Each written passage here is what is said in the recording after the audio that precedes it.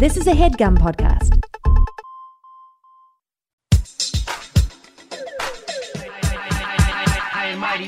What's up, shitheads? Welcome back to another episode of High and Mighty. It's me, your boy, the number one fuckboy, standing 6'2", 286 pounds. That's right, listeners. If you've listened to a number of episodes, I have lost 10 pounds, and I'm fucking proud. From South Shore of Nassau County, Long Island, he's the number one fuckboy. All you gotta do is trust me. Jackson, Maine. Joining me in the High and Mighty studios, my nearly silent co-host, Arthur Gabris. Arthur is a dog. He will not be talking on the microphone. Also joining me in the High and Mighty studios, this is always a weird moment for me when I have on hosts of podcasts that I listen to weekly. It's very confusing because I just literally put the shoe on the other foot myself. Put your motherfucking hands together for the QAnon Anonymous podcast. It's got Julian, Jake, and Travis. Whoa. God damn. That's the best intro I've I hope ever you had guys in my can life. talk for the next 20 minutes because I need to go get my inhaler and turn the air conditioning on. Gabris, when you pointed to your dog, you were just pointing to a vaporizer. Yeah, my man. There's the dog. He looks like he just hit the vaporizer. Aw, cute. Yeah, he does. He's very cute. Yeah, my background is really a 15-year-old kid's house, to be honest. So I apologize. You guys all That's seem to be true. cool. It's okay. I also love Napoleon references in their paintings. Yeah, I'm also a 13 to 15-year-old at heart. I was looking at Amazon late last night because I couldn't sleep for BMX bikes because I couldn't afford one when I was 13, and I want one now. My partner is like, "What the fuck are you doing?" She's like, "You're almost 40 years old. Like these bikes are made for children." Jake, dude, no exaggeration. I wanted a GT dyno so bad my whole life. I spent way too much money the year after I stopped riding bikes to get one when I was finally had a lifeguarding job. I was like, and now I have a commute to work on my bike and I buy a GT dyno because I'm so happy it gets stolen in 7 days. Oh, 7 days dude. later, it's stolen. And I was like, you know what, I shouldn't. Now you saying that, I want to get fucking pegs. I want to be out there riding my wife to the fucking farmer's market on my pegs. Dude, I have a fucking similar story. I had this, I think it might have been a girl's bike. Like, my parents couldn't afford the GT dyno, so I got, a hand-me-down BMX bike from, a family friend. It was, pipe white. It literally PVC. looked it was like PVC white and possibly made out of PVC. It had these front fold down pegs in the front that were these plastic fold down and whatever. It was pretty chill. I rode around it on a while, and then high school came. My mom was telling me BMX riding isn't cool. Kids in high school don't think that's cool. They think getting good grades and planning for college and your future is cool. So I decided to sell the bike. I lined up a buyer. His name was Scotty. He was an extreme sports kid. And after school, I had ridden the bike to school and I was like, all right, man, I'll show you after. I've got it locked on the bike racks. After school, sure enough, you know where the story's going. We walk out, we walk to the bike racks, and the shit is gone. Stolen. And Scotty doesn't know. And Scotty doesn't. He was cooler. He was a little bit of in the a higher sort of social tier than I was. So I felt like an absolute loser. It was awful. And I never rode also, again. The second you said you always wished you had a BMX bike and couldn't afford one is the second I knew you were almost 40. As a 39-year-old myself, I was like, yeah, I can guess this dude's age. I remember the 3 years that was popular. We were in our adolescence. Inline skates, yo-yos, BMX bikes, devil sticks. I mean, these are a few of my favorite things. Let's go, boys. I think we can put together 3 really boring, interminable minutes on maybe the basketball shoes that you could pump. Oh, yeah. The pumps. Let's go. What were Let's they talk called about again? useless shit no one cares about. Let's go. They were called I think they were just called pumps. Yeah, that they was were. it. Reebok pumps. Yeah, I had very good time. Spalding pumps, the knockoffs from Marshalls that were black and white, not even the cool tennis one or basketball. very I was embarrassing. going to say, dude, And the I- tennis ball at ones the are time- Poverty, very embarrassing. Yeah, I got roasted relentlessly. I don't know I'm from an island called Long Island where people are brutal to each other every single day. I've heard of the iced tea. I survived somehow, but holy shit, did I get annihilated. Also, then I changed schools. I showed up to my first day of class in a puff paint yin yang crew neck sweatshirt. And Oh. everyone was like, Wow. dude, you need to get jeans and t-shirts right now. I was in like Nice. a sweatsuit in like 7th grade. People were like, welcome to the, I had to like go ask my mom for jeans, which was if you imagine the poverty conversation is like, why not? You already have 3 pairs of pants. What do you need what's jeans for? You want to hear something so funny? I had the opposite convo where I was fully ready to go into my high school career with my favorite like purple pair of sweatpants that I'd worn out, in and out of puberty.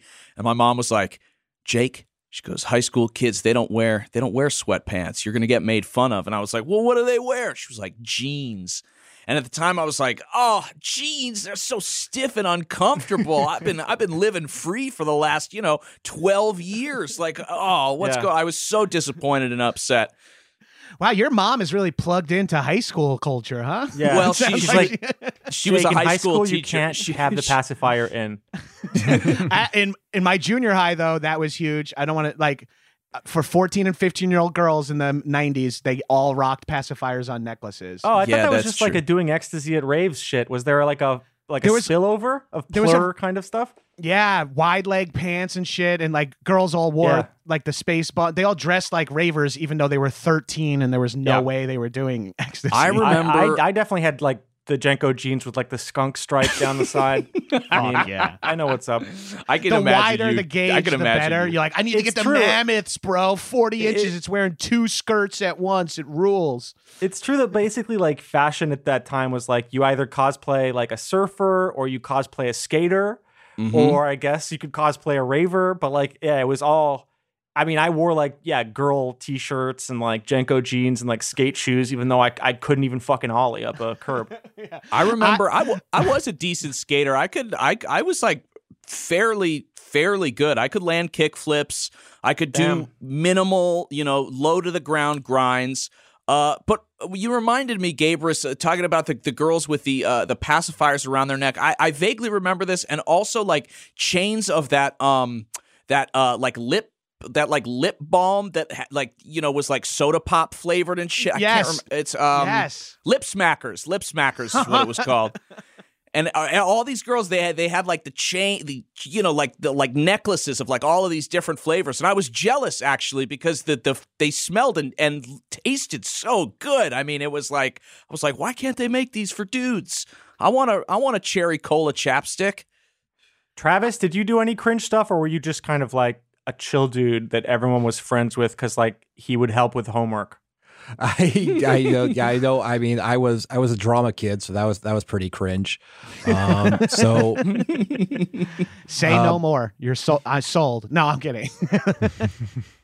Say no more. How long? Have no pussy, sir. Did you stick with it for a while? Drama? Not really. I mean, it was a fun, like creative outlet, and I enjoyed the process of like, working with other people to try and make something. That sort of desire kind of like carried over into adulthood, but like acting is not something that ever really appealed to me. I'll be honest. What is what we do, Travis, except a long community play that none of us can escape from anymore? And you can't see the audience at all. There's no audience, and you have to act with people who believe that Hillary Clinton eats babies. Oh, thank you for the segue setup here. Speaking of cringe, you guys are steeped in and students of and masters of and explainers to, tour guides of a subculture or a cult, a movement, whatever you want to call it, that is fucking both simultaneously so scary and so funny that it's maybe the fact that it's funny. And I'm not saying anything you guys haven't said before. I've been listening to your podcast for like a year now. So like, but the fact that it's funny, I think lets QAnon get away with more shit that because people are like, oh, those freaks, forget it. And it's like, but there are real fucking bad actors in the crew. Yeah, no, of course. That's the eternal problem, is that we live in like the fascism fail compilation era where it's actually working, and it would be funny, but it is pretty scary and tragic that they're that the fascist movement has lost the dignity it once had, right? Right, guys? Right. Yeah, I Right. mean, it's like It's the old the Nazis at least wore Hugo Boss. They're at least snappy dressers. They're but nowadays now they look like the Q shaman, just not Yeah, not now quite they wear as cool. like the Matrix, like long leather trench coats instead. Well, now the umbrella is, I feel like, is getting bigger. You can have someone in a Matrix trench coat. You can have someone in like body paint American flag bikini, and you can have somebody in like fully adopting another culture as their style, and then you can have someone dressed as a shaman, and they're all in the same crew. So it's because like a they all Burger have the King's same kids club of psychos. They all have the same desires that have been warped and basically rendered impotent, and so they're like worms squirming against their own impotence, like the rest of us, except for them, it is twisted beyond recognition. So it's like rage against the fake machine, or rage against the machine that you're having a hallucination of, instead of the even more scary, oftentimes, reality behind it. Well, and I think for them, I think, for the rest of us, there are some things that we kind of believe. We're like, that could be possible, or like, that seems plausible. But to them, it's like, no, this is definitely happening. I know it is. And there's like, there's nothing that you can say that's going to make me change my mind. I've done the confirmation bias research already. I've already watched 25 hours of YouTube videos of people who believe the same things as me, and I constitute that as research. So whatever where'd you get this from? Newspapers, authors, journalists? Get out of here with that bullshit. I think what links us to these people, though, is that we're all tasked with the same thing: wading through this flat sea of content and information to build an identity from things that we consume or appreciate and want to identify with. It just so turns out that if everyone's doing that all at once in this kind of open market, there's a certain amount of people that are, they're just going to go off to the side and build like an insane, like bloodthirsty cult, because that is something that we haven't shaken out of the culture at all. And we don't really want to look at that. It's uncomfortable for us to imagine that we live with people who might believe these things and always have, and control, levers of government and this and that. One of the biggest takeaways I got from you guys was how these beliefs have been around for so long, and they keep coming back in different outfits. Mm-hmm. And it's like I remember the D&D scare and all that shit when I was a kid, because I was a little D&D kid. That was my first foray into like, people are just wrong about stuff. Like, right. I've been like, you're a comedian, right? So commedia dell'arte, you look back fondly, you're like, damn, what an interesting phase, and for them, it's like, damn, you remember those pogroms that we did after the Protocol of the Elders of Zion like took flame, like that. It's just looking back on like what you do, your role in society. Yeah, it's when like they get the Mark Maron question, "Who's your guys?" and they answer with like, you Joseph Mengele. And you ever heard of Charles Murray? You ever heard of the bell curve? Oh. He's my guy. Charles Murray. Yeah, he loved to riff. He riffed on stuff, race stuff. Now, is it bigger and stronger and more powerful now, or is it it's more visible now than ever before? It feels like, because we have politicians kind of repeating some of the stuff, and I don't know how powerful someone like MTG or Gates saying shit in the House, like I don't know what that really has an effect on the big sway, but it feels like that. But I feel like there was previously politicians who believed in all the same terrible shit. Travis was actually with Gates and Green just recently, so and I think he'd be perfect to answer this question. I mean, what I've really noticed is that there's certainly, and I guess I don't know if you call it insurgent, because I guess Trump was in power for 4 years, but there's this wing of the Republican Party that is very fervent and just wholly grievance based and wholly based on aesthetics and nothing else, and just live for like owning the libs. I mean, when I went there, they often talked about how at least the attendees of the Gates Green rally, that they were actually glad that Marjorie Taylor Greene was kicked off of her committees, because that gave her more time to spread her message, because that's what they talk. That's what they love. They love it. It's all a performance. It's all a spectacle to them. Now Yeah, she'll when have free time to light a bag of her shit on fire outside of AOC's office or whatever. No, they really imagine that she's dropping in like full tack gear from like the ceiling glass like over AOC and taking out like the pedo cabal like farms underneath like in the tunnels. Like many of them, if you ask them what do you want her to do, it's such a kind of vicious and weird specific thing always. Like, yeah, whatever my thing is, man, that thing I can't stop fucking thinking about. Transgender people in our bathrooms, that's the one, or whatever else. Oh, illegal immigrants taking my, whatever it is. She speaks directly to the id of like that kind of voter. Yeah. And when when you believe, when your base level sort of ideology is that any kind of like functioning government is deep state run or cabal run, your people sort of getting kicked out of positions of power, or kicked off of committees, it is this like self-eating loop that it's like, oh, well, that's because, they're fighting, or that's because the deep state's trying to, get her out of Congress. And that means it's good, all of this stuff. And so what, you and I would look at is like, oh man, well, this person seriously needs to get their shit together if they want to, remain a sort of functioning member of the government. They look at as like, hell yeah, like stick it to the cabal, stick it to the deep state. And so, these politicians that do sort of, dog whistle or not even dog whistle, but directly sort of play into the, the QAnon community. They love it. I mean, it's well, I think one of the major problems with society in general, for me, a guy who's fucking 39 and smokes weed every day, but like I think a major problem is like everyone really and myself included, and I'm part of the problem in a way, just wants attention, just wants the feedback. I see it with like I have a little bit of a social media following. Like if I tag a friend that doesn't, like I watch, I've seen family members' faces be like, whoa, all these lights. And you see it like, this feels so good. And you're like, oh no.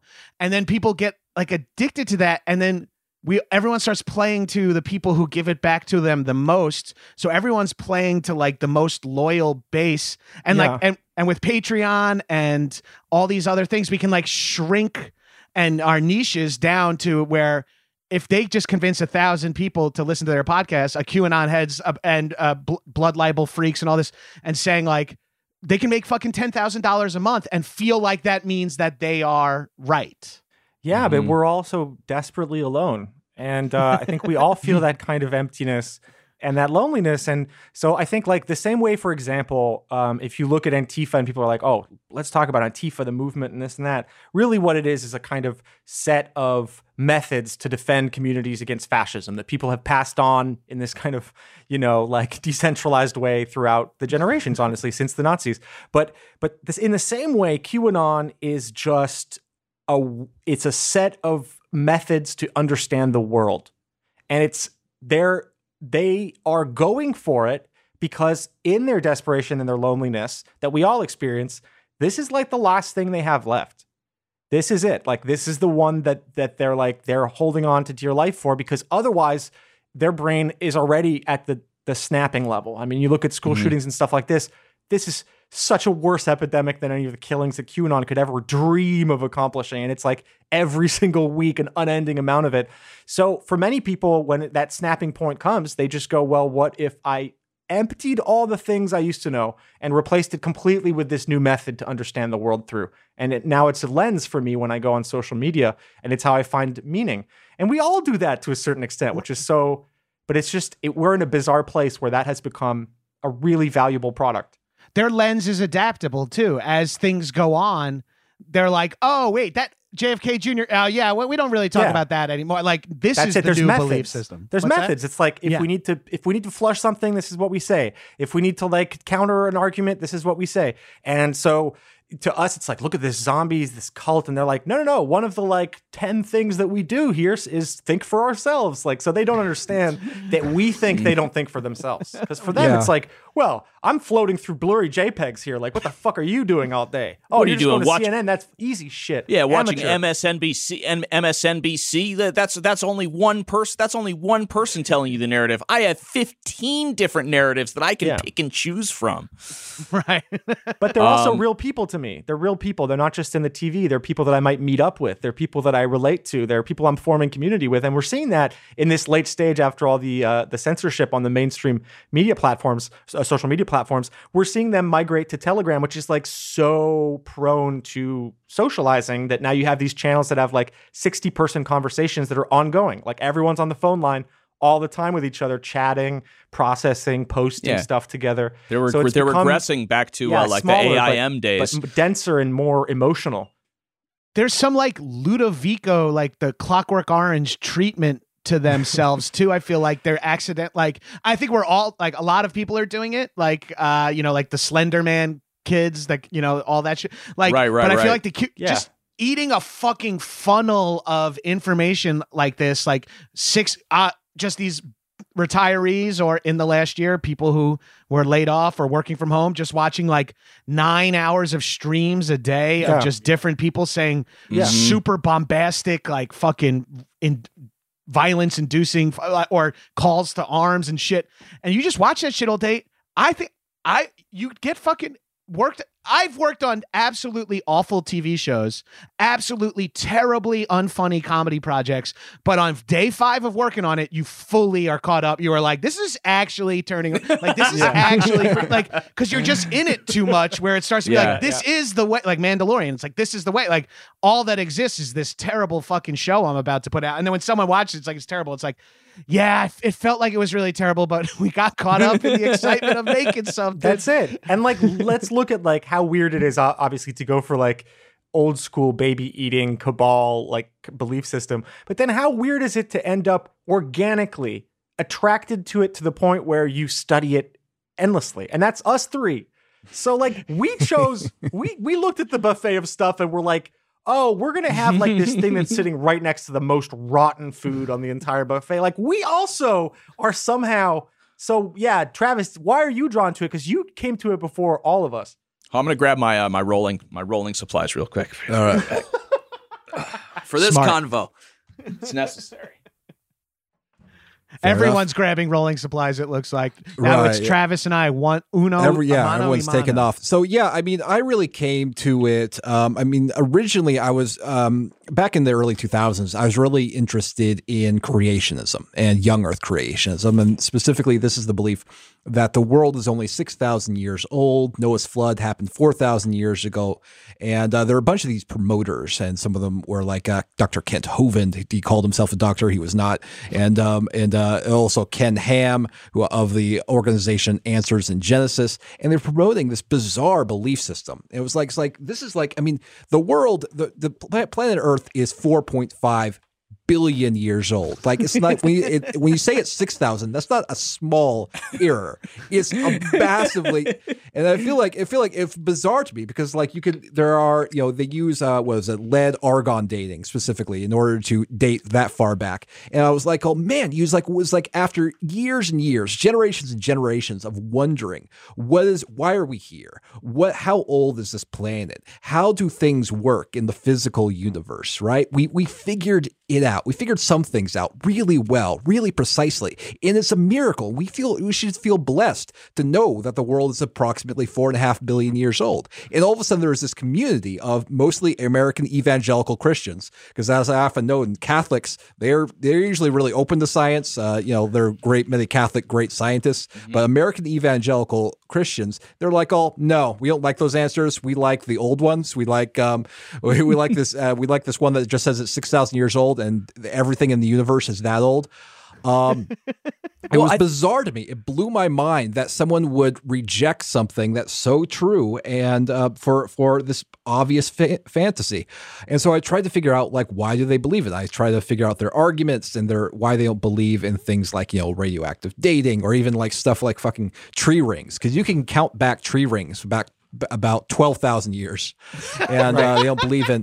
But like everyone has to live with this shit, Travis. But why did you choose to spend so much time studying it? What is it in you that drives you to this point? Because I don't know. Because I really think we do live. I feel honestly, it's this weird, I guess, skeptical atheist Richard Dawkins annoying bullshit thing where I feel blessed to live in the scientific age. You know, I mean, it's like there's like for so long humanity lived in just confusing darkness, and when we had to rely upon fantasies and fables to make sense of our or like bullshit theories, like, you know, the humor theory of illness, in order to make sense of the world. Your throat is sore. Rub this colored toad onto your nostrils. It was all horrifying. It's like a man of, but thanks to like generations of people who like devoted their lives to collecting data and empiricism, I don't have to live in that era, and I feel blessed for that. But there are some people who just reject that gift. And it's like, why? This is better. I'm glad I live in this era now. Right? Travis, I want to get cancer and be put in a bathtub full of leeches. What's wrong with you? Exactly. It's like I want to go get a shave and a prostate exam from the same guy. I felt like I wanted to like, I don't know. I felt like disconnected from these people because it was so bewildering to me, and I wanted to understand where they were coming from. And so, I feel like an element of what you're talking about maybe is this. I'm a curious person. I feel like that's a pretty positive trait to have. And then when you learn new cool information, like, hey, a group of geniuses figured out how old the world is. You're like, as a curious person, you're like, that's such interesting news. That's so cool. I now know that. I can't wait to learn more. I think there are people who are like, whoa, that challenges my worldview.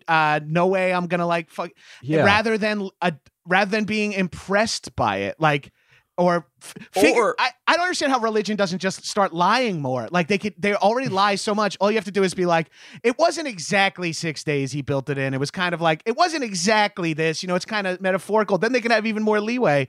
I feel like people are they refuse to break their structures that fit them best for them. They self-building the structure that fits best for them. I think that there's like a group of people, there's some people who, if somebody else discovers it, it's like, well, wait a minute. Like, I wasn't there. I didn't see it. I didn't, you know, I couldn't touch it. I don't know. I'm supposed to believe this asshole. And so there are some people that want to, if they haven't discovered it for themselves, it's like it doesn't exist, you know, and that definitely plays into the whole sort of radicalization process with QAnon. Is you do these these deep dives into YouTube and various streams, Telegram channels, and you teach yourself these things, and it's as if you're uncovering it, which is kind of part of its insidiousness. Yeah, you know? And also you're right. I didn't even think of this. And it's sort of stickiness. Like if you discover it, like, you know, like when a dude who's like, is like, yeah, I learned the instrument at home, or a person has got like, I've been teaching myself karate from a book. And then like, it's like they meet a karate instructor. It's like, bro, where the fuck did you learn it? It's like, well, I kind of taught it to myself. It's like, you're not an expert, but like what's so fascinating is that it was developed literally in the Chans, 4chan and 8chan, and it emerged from it as the kind of the main story because it was so sticky. It was literally in an incubator to make sure it was sticky once it went out to the world. Right. It was designed that way. It was designed to be the thing that people who want to educate themselves through like reading message boards or going online and digging a little deeper.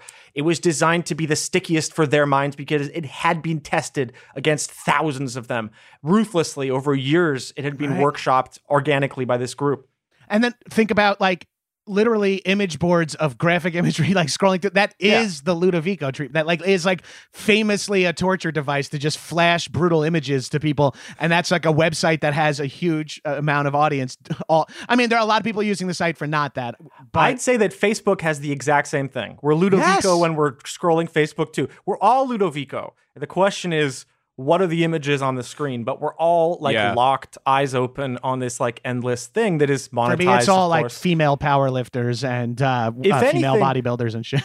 Hilariously, if anything, there's something more noble about 4 or 8chan because no one ever fucking managed to make money off that shit. It's just a financial collapse, whereas the other ones are monetized to fuck you. And they, by the way, Q could have not existed without them. Without the YouTube algorithms, I want to thank, I'm doing my acceptance speech now for Q. I'd like to thank Facebook. I'd like to thank the algorithms at many different companies. I have a theory, and it goes, and it's I don't think it's been scientifically tested, but it feels right to me, which is part of the problem. But I'm going to say it anyways. And it goes back to something that you guys were saying a little bit earlier about feeling alone and feeling like wanting to sort of carve your identity out of the things that you watch. And I think that's what's happening to people is we all watch the same shit. It's like I have this conversation with my partner all the time. She'll walk into the room and she'll be like, "Oh, did you see Kim Kardashian?" And I'm like, "Oh yeah, I saw it. Yeah, I saw it." Or did you see the video going around of this? And it's like, "Oh yeah, I saw it." And it's like we all watch the same videos. We all sort of are, aware of like what's trending. And I think that nobody feels authentic anymore because we're all watching the same shit. We're talking about the same news stories. We're talking about the same videos that are going around. We're talking about the same social media posts, the same celebrities. And or we feel we do, but we aren't. Feel we not do. With the rest of the world, not even with the rest of our state. That's just the feeling that the system is designed to give you.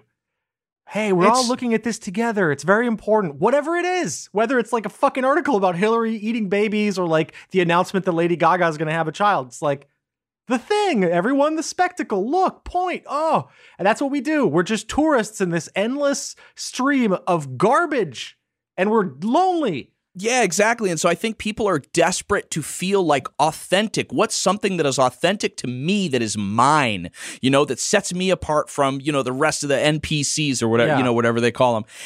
And so, I think that stuff like conspiracy theories are especially sticky nowadays because it makes you feel like you are an insider, like an exotic kind of person. It is. It's like a quirk. It's like writing a quirk into a character that would make them particular or interesting. People go, well, what? I'm going to like Lady Gaga?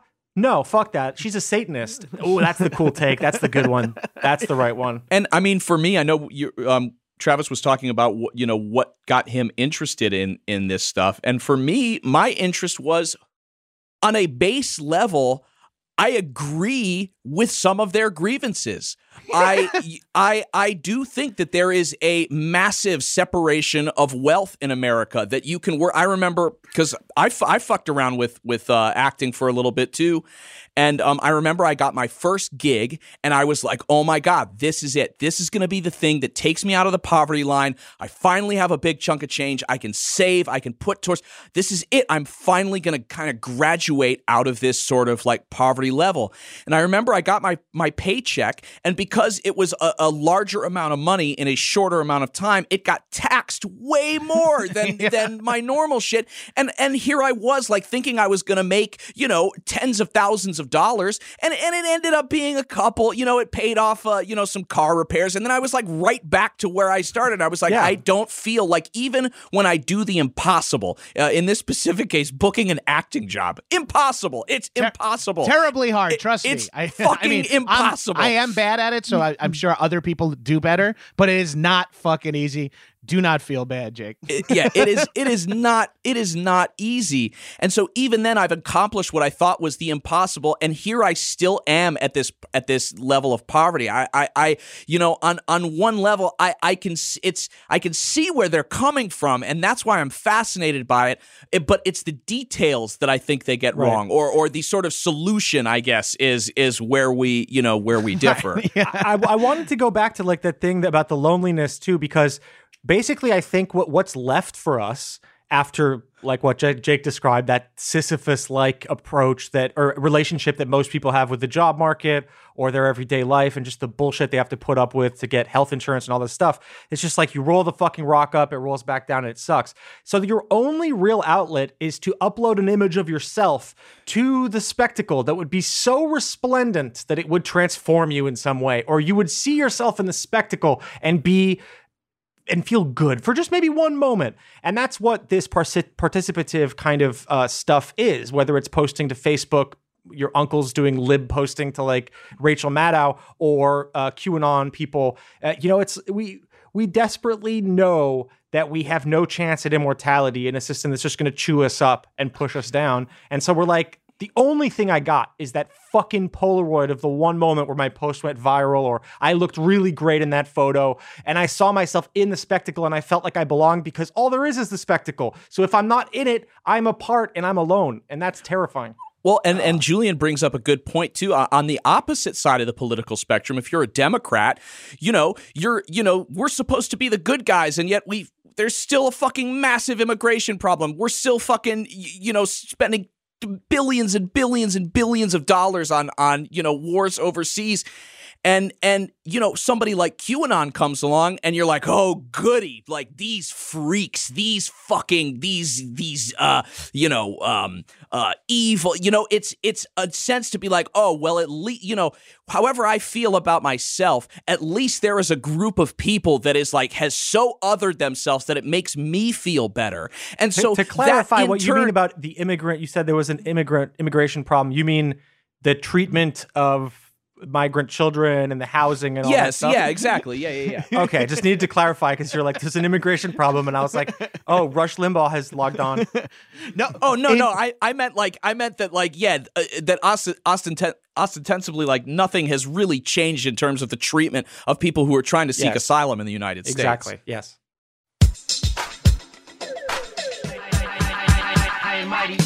Hit me right in the feels. Feels? You mean FEALS, the premium CBD company that's delivered directly to your doorstep? Yeah, that's the one I'm talking about. It hit me right in the feels that naturally helps reduce stress, anxiety, pain, and sleeplessness. All you got to do is place a few drops of feels under your tongue and feel the difference within minutes. I personally like I'm getting up and I'm recording these ads last minute. I just had a dropper of feels under my tongue as I pour myself a coffee. And I will have some again I had some last night when I went to sleep, and I'll have some again when I go to sleep tonight. If you're new to CBD, Feels offers a CBD hotline that can help you guide through like your personal experience. You don't have to deal with it that way. And it works naturally to help you. There's no high, there's no hangover, there's no addiction, and it's a membership. So if you join, you get Feels delivered every month. You'll save a bunch of money on your order, and you can pause or cancel anytime. All right, now it's time for your offer. Feels has me feeling my best every day, and it can help you too. Become a member today by going to feels.com/mighty, and you'll get 50% off your first order with free shipping. That's FEALS.com/mighty to become a member and get 50% automatically taken off your first order with free shipping. That's a hell of a deal. Feels.com/mighty. Yo, hello, Fresh. Yes, I am a huge fan of the HelloFresh meal delivery service where you get your pre-measured ingredients and mouth-watering seasonal recipes delivered directly to your door. Now, everyone, probably talks about how nutritious and delicious and how simple it is and all that. But two things that I think I want to low-key point out on this ad is the sustainability of it all. You're buying less, you're wasting less food, you're not driving to and from the grocery store. They are a first carbon neutral meal kit. They offset 100% of carbon emissions. HelloFresh's carbon footprint is 25% lower than store-bought grocery-made meals. So there's some good sign. But for me, the low-key thing I love most about HelloFresh is removing the decision of what to eat for dinner. I don't know about you guys, but being in a relationship or in a family, I'm assuming, there comes a time in every day where you start going, okay, what are we thinking for dinner? What do we have in the fridge? Are we going to order? Are we going to go out? Do we have to do this? Oh, do we have leftovers that we can make into something new tonight? With HelloFresh, you're just like, oh, it's Thursday. Okay, well, we have the HelloFresh meal. What is it? Who cares? It's going to be delicious. And guess what? Either one of us can cook it because it's from HelloFresh. So it's super easy and it takes 30 minutes or less. So that for me is all the important stuff. I mean, like, there goes, I love the Gouda burgers. I've talked about them like countless times on this episode. I'm such a fan. So man, you guys are like, stop talking about the Gouda burgers. But once you have them, you'll know what I'm talking. So go to HelloFresh.com/high14 and use code high14 for up to 14 free meals plus free shipping. That's HelloFresh.com/high14 and use code high14 for up to 14 free meals plus free shipping. HelloFresh.com/high14. America's #1 meal kit.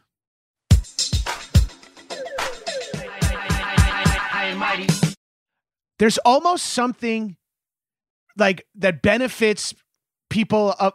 There's now such a bottom shown by like QAnon and extreme white nationalism of like, this is absolutely disgusting, that people who are just kind of classic scumbag politicians, which the Democrats have a lot of, we're just like, oh, thank God we have this guy. He's not Marjorie Taylor Greene. It's like, what has this guy done for us, though? Like, this guy is not playing the game we want. He's still becoming super rich. He's still squashing healthcare. He's still getting juiced up by pharmaceuticals. He's still doing all this bad stuff, but at least he's not fucking 17-year-old girls on Venmo or whatever. Yeah. The other side we can get high horse, but also kind of we're spray painting a turd gold. Yeah, the standards are much low. I mean, basically, since Trump, the standards are so fucking low that you can still be your run-of-the-mill scumbag politicians, and people will worship. They will put your fucking face on a t-shirt because at least you are not as bad as that guy and the people that hang around with him. Yeah, for sure. And that's also it. We're lonely. We want a sense of superiority to somebody. If we're pushed at the bottom, if the rock keeps rolling down the hill,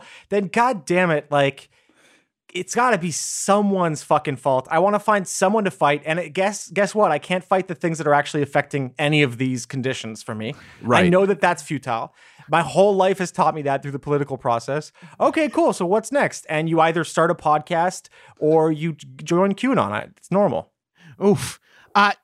Jake, you said something that touched on what got me into the whole thing, and like reading.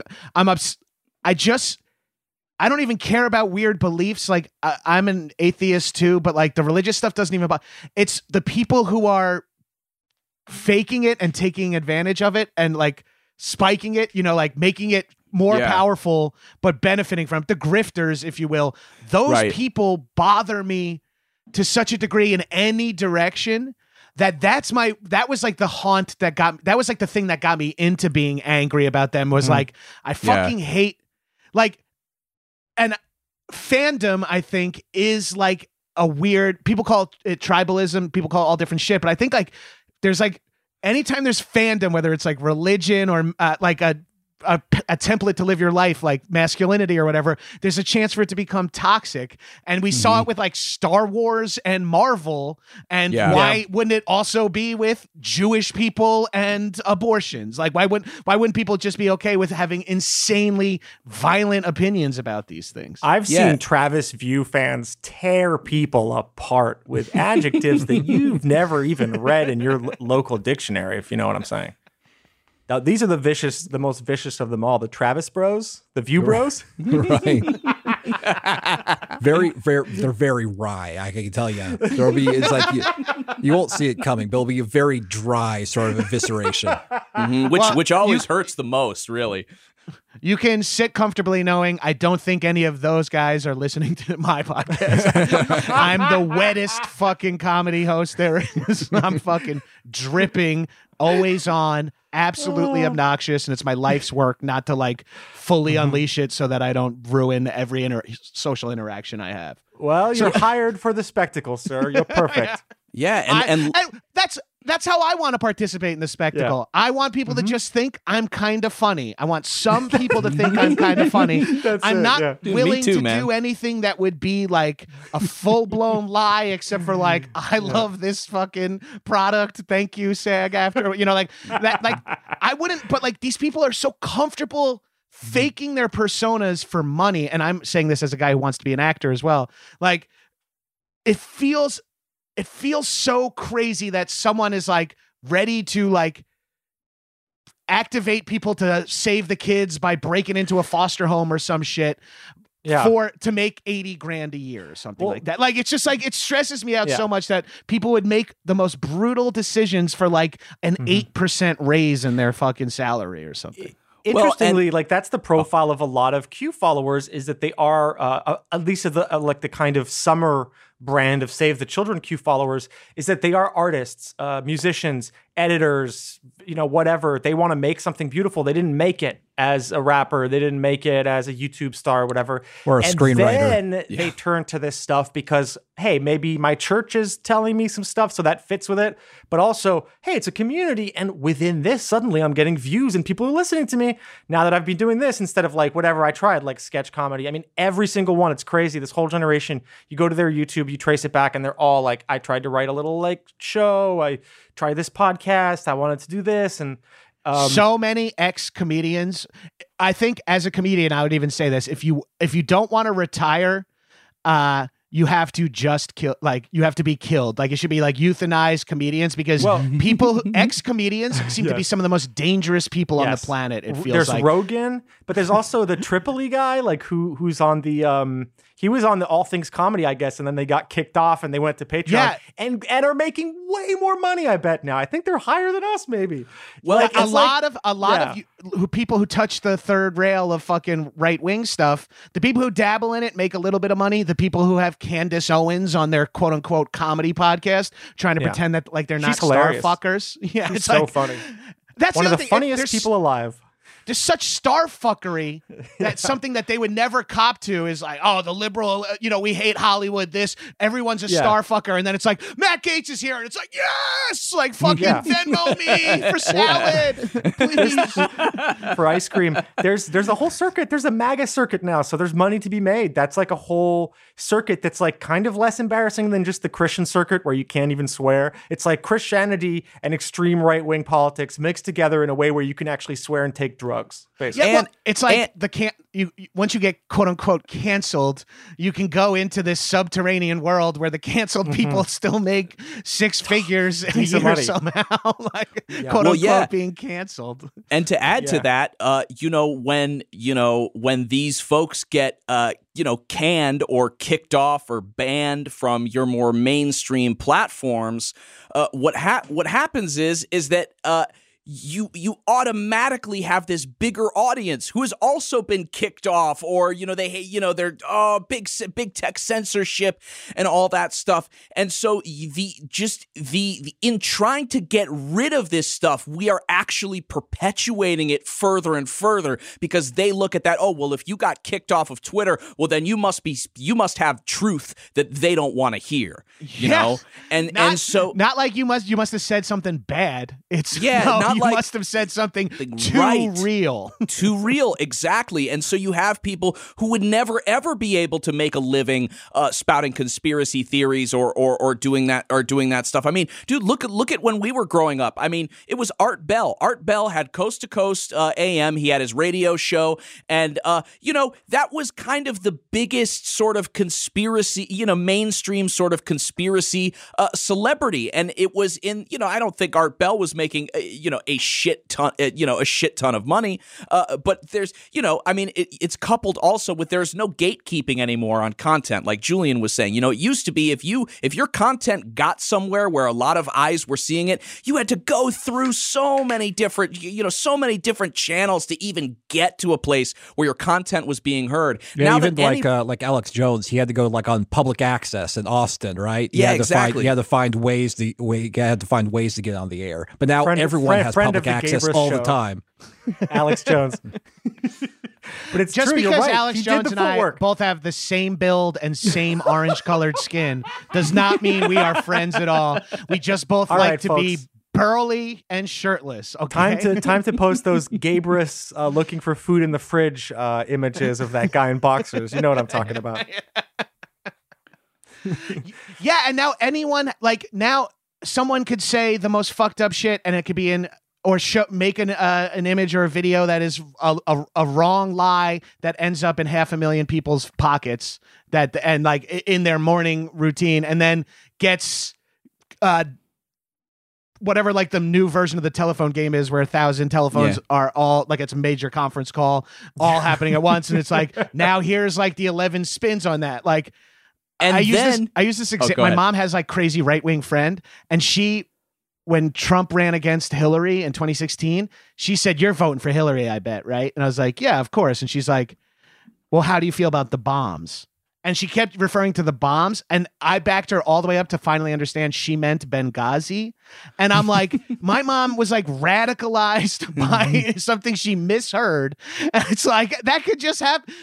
People are actively trying to radicalize people on purpose. Yeah, absolutely. And the worst part is that you have this game of telephone, and finally the last person to pick up the fucking receiver at the end of the line is a fucking congressperson or somebody that actually is in like a position of power that then goes onto stage and repeats it. I mean, that is that's a new thing where you have it, and it builds into, you know, they know that they're not, you know, Paul Gosar knows that he's not going to get any fucking, get any liberal votes. So what does he do? He plays to where he knows he's going to, where it's going to be the best. And if that means adopting some of these more extreme, QAnon style beliefs, then he's going to go there. Maybe not because he like believes it, but because he knows that that's what his constituency wants. And I think that it is a fucked up, the GOP right now is a fucked up combination of guys like that, and then people who are actually red-pilled themselves, and they also believe it, and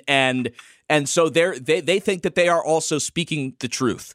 The first archetype that you mentioned, people who are leaning into it because they know it'll help them win, is them wanting to remain having a fandom, is them wanting to remain as part of the spectacle, remain making the money. It's like, so they look that day and it's like, what's trending? Oh, it's a QAnon thing. Well, that's what's trending today. I'm going to jump. And then people repeat it, like they'll repeat it in their speech, and oh, it worked in the speech. Okay, so someone else will use it. It's the same process as 4chan and 8chan or Facebook feeds. We're refining our posting until it works, and we're gathering stuff from each other to be like, okay, great, I'll just retweet this or I'll just repost this, and eventually, hey, let's do a collab. Like, I mean, it sucks. It's influencer fucking country. Here, before we get out of here, I want to talk about a recent episode you guys had, which was maybe one of my favorites ever because it combines two of my loves, which is extreme egotistical Hollywood alpha male and also cult shit. And so the Jim Caviezel episode of QAnon Anonymous Pod, which I still can't say without just being an acronym, QAA. It's so fucking good. But the thing that stuck out the most is Caviezel is at that fucking conference. He's on video and he says, "I've seen horrors." What they're pulling these kids out of. And then in the next line, after the fucking emotional outburst, the next line is like, "Well, even though I have not personally seen them, and it's like, that used to be enough to be like, all right, motherfucker, you are a liar. And it's not, people just, it should have been enough to be like, not only are you a liar, but you should never work again. Like, that used to be enough. And now he's not a liar because he actually has probably watched Frazzle Drip, and Tim Ballard probably played it for it. And in that video, you can't really see shit. So he probably tried to see it, but couldn't. And so he did just hear it. And so he's not lying. They're not lying about their appreciation for him. Where's the lie, Gabrus? It's their imagination. It's when you stay up and you read, for 72 hours, you watch Out of Shadows or whatever, and you hear about it, and your imagination starts to run wild. It's becoming the same thing as I've seen it in their minds. I mean, they're using the same trick. A lot of these people online who make up these horrors, they're using the same trick that horror filmmakers use, where they make the monster just a little bit out of view to allow allow the viewer to sort of make up their own horrors in their own head, and that's more horrifying than anything that could actually be imagined. So like, so they're traumatizing themselves by basically tapping into their darkest fears and sort of more gruesome fantasies. Yeah, and I feel like they had a good PR weapon in that when they were like, we're stopping pedophiles, something that like objectively everyone's against. Right. We're against pedophiles. But there's a lady doth protest too much element of this all where it's like, if I had a friend that constantly told me like once a day that he was very anti-pedophiles, I would start to assume some weird shit about that person because I'd be like, me too, man. So, but I don't have to say it. I don't feel the need to bring it up all the time. Right. Why are you so into? And I feel like filling your heads with that shit all the time of like what's happening to these children, even not knowing it's a lie, knowing it's a lie, and see, like the fact that you even choose to visualize and imagine that stuff is like horrifying. Yeah, but that's because they think it's really one of those things where like 500,000 kids, I don't remember, was it 80,000 children? 800,000. Yeah, the stat that they always miscite is that they believe that there are 800,000 children stolen every year, just disappear, and like these 1.6 million parents approximately are just aren't talking about it for some reason. Well, we can laugh at them, or we can realize that if that was true, we'd also be fucking talking about it all the fucking time. When Epstein came out, I was talking about it all the fucking time. It's like if it were true, then holy shit, their reaction kind of makes sense. But the problem is we have no control over what people consider true anymore. And nor did we ever, but the illusion is threadbare. It's worse than ever. And you just said something that is another facet of the movement that really is I love to try to process is Epstein comes out and they're like, that's not the kind of pedophile we're talking about.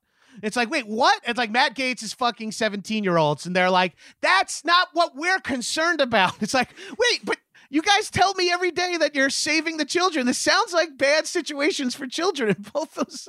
And they did, to be fair to them, they did co-opt Epstein and say we were on this before, even though Q had never posted about it and it wasn't a focus. They agree, and they bring Epstein up as like, you're a lib, and I'm trying to talk to you about QAnon and get you in. I'll talk to you about Epstein, which we can both Epstein agree was on. referenced in a couple Q drops. In further fairness, I would say, but I think what their view was that basically is like, okay, well, Epstein is going after Epstein goes down, then he's going to like take down Hillary with her. They think that Hillary Clinton is basically above Epstein in the evil pedophile kind of hierarchy. That of course didn't happen. He just died in prison. Whatever secrets that he carries in his head just died with him. We've been denied justice yet again. Well, and that's a famous QAnon tactic is they will take one real thing like Epstein and say, because this was real with Epstein, that means that all of the crazy shit that I have no evidence for must also be real. You know, I don't know. I mean, like they for example believe that on Little St. James, there are many layers underneath in which children were eaten, like and sacrificed. I'm like, it's called Pedophile Island. Why is that not enough for you? Why is that not horrifying enough for you? Just roll with what we know to be true, which is already wretched and unforgivable and demands answers. And instead, you see there's like, yeah, it's like it needs to be punched up. I need a little more excitement. This is the reboot, brother. We need to go fucking big. It's because I think it's because it's public. That's the thing. That QAnon, the happy place to be in is that things are about to happen, and oh my God, it's going to be the best I told us so of all time. When something actually happens and there's evidence, that's it. The truth is as terrifying as it can be. It's boring because it's there and there's evidence and stuff. There's no place for the imagination to go. And I think there's no wiggle room. Yeah, there's no to wiggle craft room. It to be more in your POV.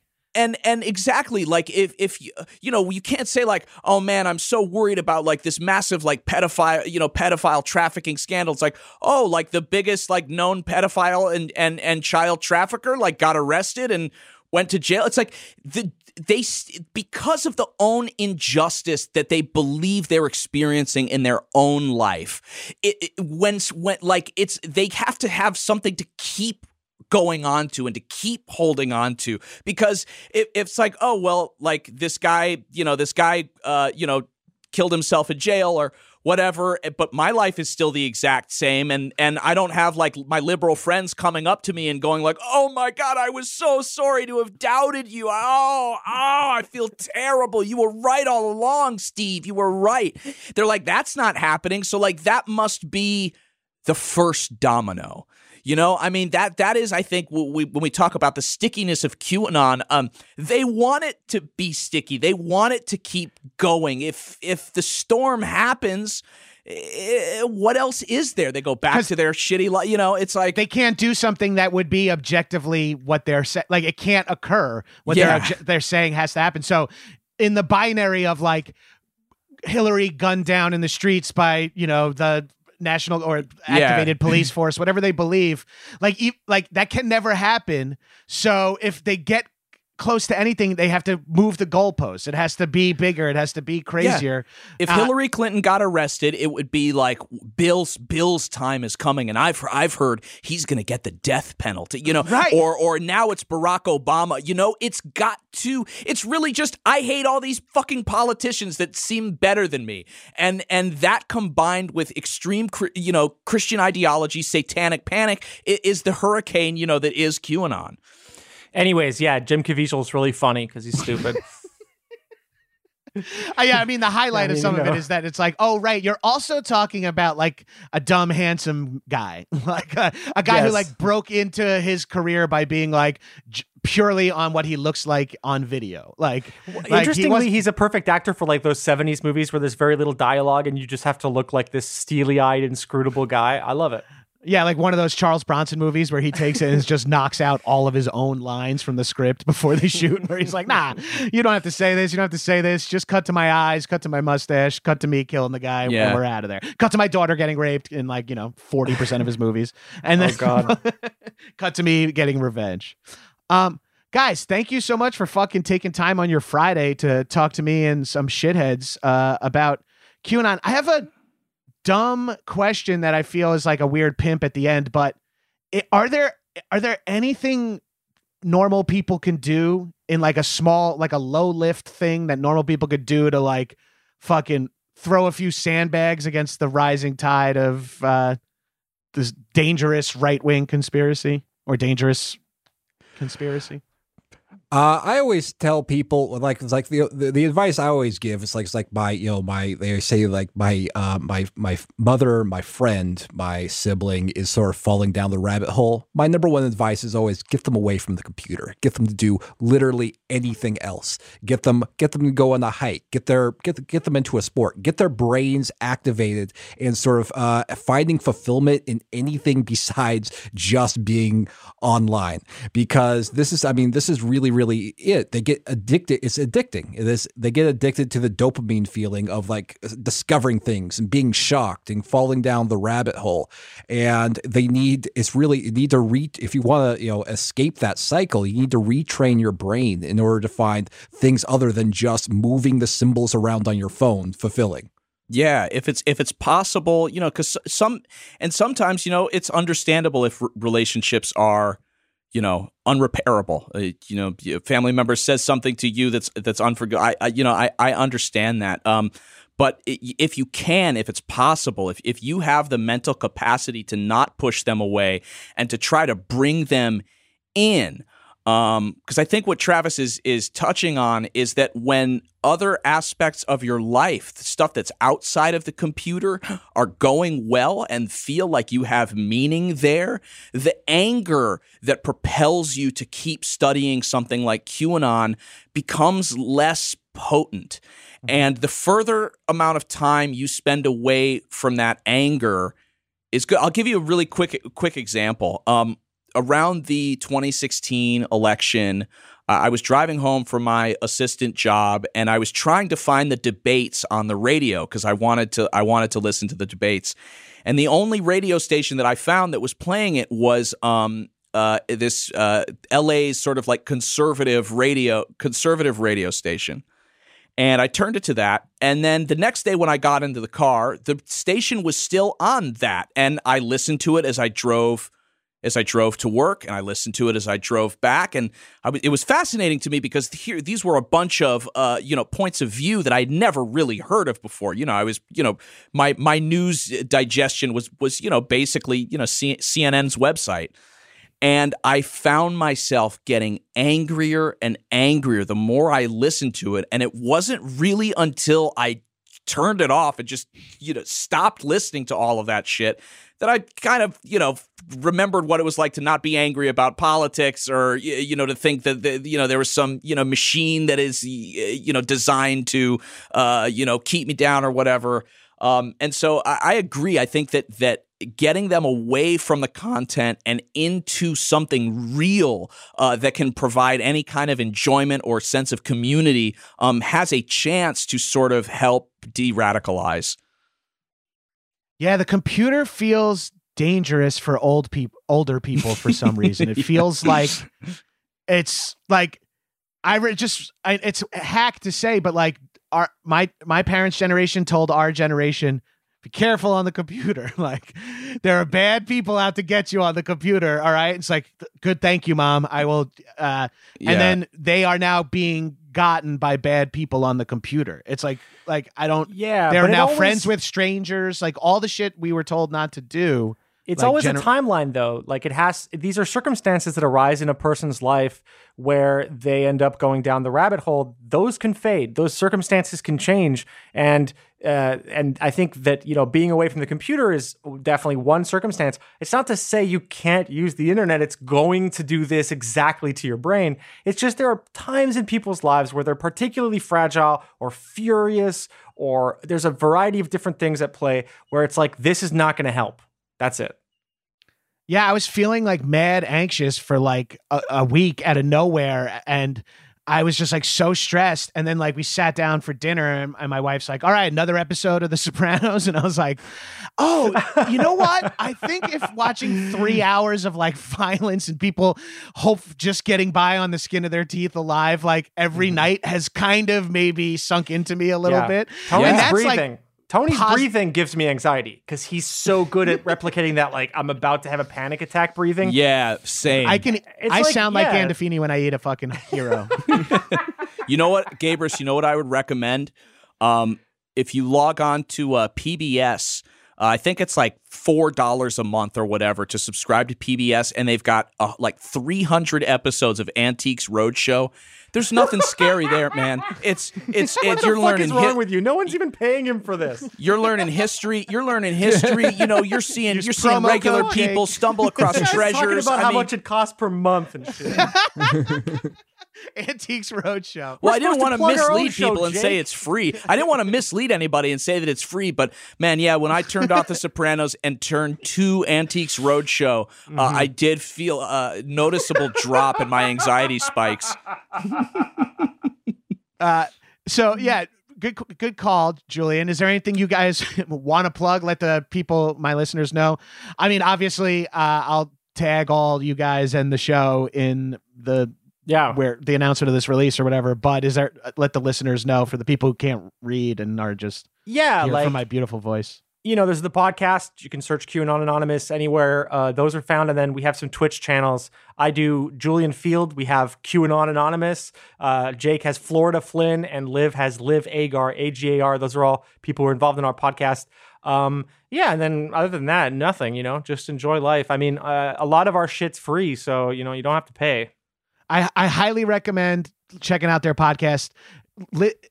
I think the Jim Caviezel podcast, which is not a normal format for you guys, is a good one for my listeners, because we also love Hollywood alphas who trained with Navy SEALs once and think like they're officially part of the special forces.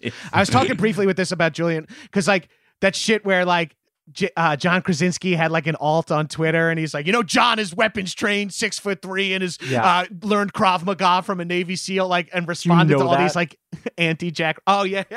Do you know that? Do you fucking understand, dude, how fucking jacked this guy is? I'm defending on Twitter. Do you even understand the kind of training he's been through, what his life is like? He had to play a guy fighting nuclear Venezuela for Amazon Prime, okay? That's the kind of shit that only the most real soldiers go through. I think wait, one last thing. I do want to say Travis View. You should go follow him, Travis_View on Twitter, because he doesn't have a Twitch, so I felt bad. He's getting no plugs over there. No personal plugs. He shows some of his old high school drama performances on his Twitter. It's a wonderful follow. He posts highly a lot. recommend. Yeah. Picture of me playing. You keep seeing that he's retweeting it with new quote tweets and stuff, and you're like, he's Eric Alpering me. He's here. posting childhood photos all week. This whole week, it's Travis week. The soldier shit. I'll let you guys go right after this, but the soldier shit we were just talking about, like, everybody thinks they're a soldier. That's like a bad thing too. There's like some new thing where it's like, it's about fighting. It's about saving. Everything's combat. Yeah. Everything's like heroes have guns. They shoot bad guys. Like there's so much digital soldier. We live in a diseased, militaristic, obsessed society. We are so far gone with militarism. It's just the air we breathe and the water we swim in. Yeah, and base it on the fact I know we're the same age due to GT Dinos. Like, the movies that I grew up watching were all about, like, a one white guy who had to be outside the law to kill a bunch of, like, minorities, or to, like, fight in a war where it's like the rules of engagement are off. We're cutting fucking people's heads off. Like, the shit, like, Trump's favorite movie was Bloodsport. It's like, that's not good. Like, as those are my favorite movies, that's just not a good headspace to be in for looking for, like, who you consider a hero, or, like, what you consider a good society. Yeah. Also in Bloodsport, it's one of the most racist portrayals of a black person I've ever seen in any movie is the black fighter in that movie. Yeah.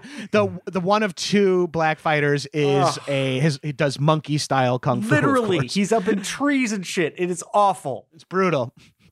And the French guy wears a beret, and the Middle Eastern guy wears a headpiece. That's please all don't bad. Please don't call Jean-Claude Van Damme French, please. Yeah, my bad. He's okay. Belgium. He's the muscles from Brussels, baby. He's a Belgian bitch. QAnon Anonymous podcast. Thank you guys so much for coming on. Give them a follow, and I appreciate this. I hope your podcast has to shift topics in the near future. I hope you guys have to find something new. I don't want to root against your financial success because I really enjoy more everything. More people are coming out to like tell me, I told them, hey, you can leak stuff to me about Hollywood, and like I have a whole dossier on this guy Gabrus. People have worked with him for years, and like the stories, I mean, the impressions he does, obviously outrageous. So I'll be releasing that soon. All right, yeah, check that out on his Twitch. He's going to be showing some of my old character sketches where it was the 90s. All right. Bye, shitheads. I am mighty.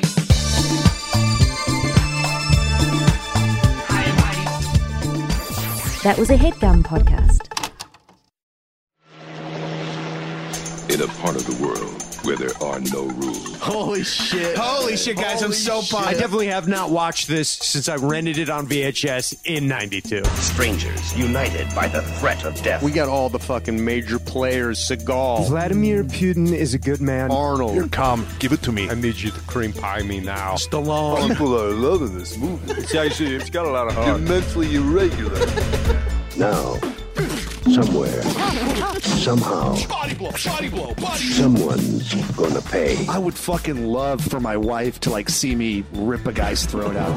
But they didn't count on one thing. This movie's fucking insane. It's how you know it's a good movie. You have to do almost all the work yourself to figure it out. Well, there's a fantasy component. There's some sword fighting. There's some lightning. Bam, bam, bam. Bam, bam, bam. There's a new game in town. You wake up after a few years, and then you don't even know who you are anymore. We're gonna be making Terminators. We're gonna make a really great deal with the Xenomorphs. What? I don't hate them, but I've been in a room in. Yes, I understand. This is now the 20th ending of the movie. I am dark. I'm your dad. Action, boys. Boys will be boys. Subscribe here for bonus content and more free stuff from behind the paywall. To get new episodes, become a patron at actionboys.biz. Do it! Do it! Come on! Do it now!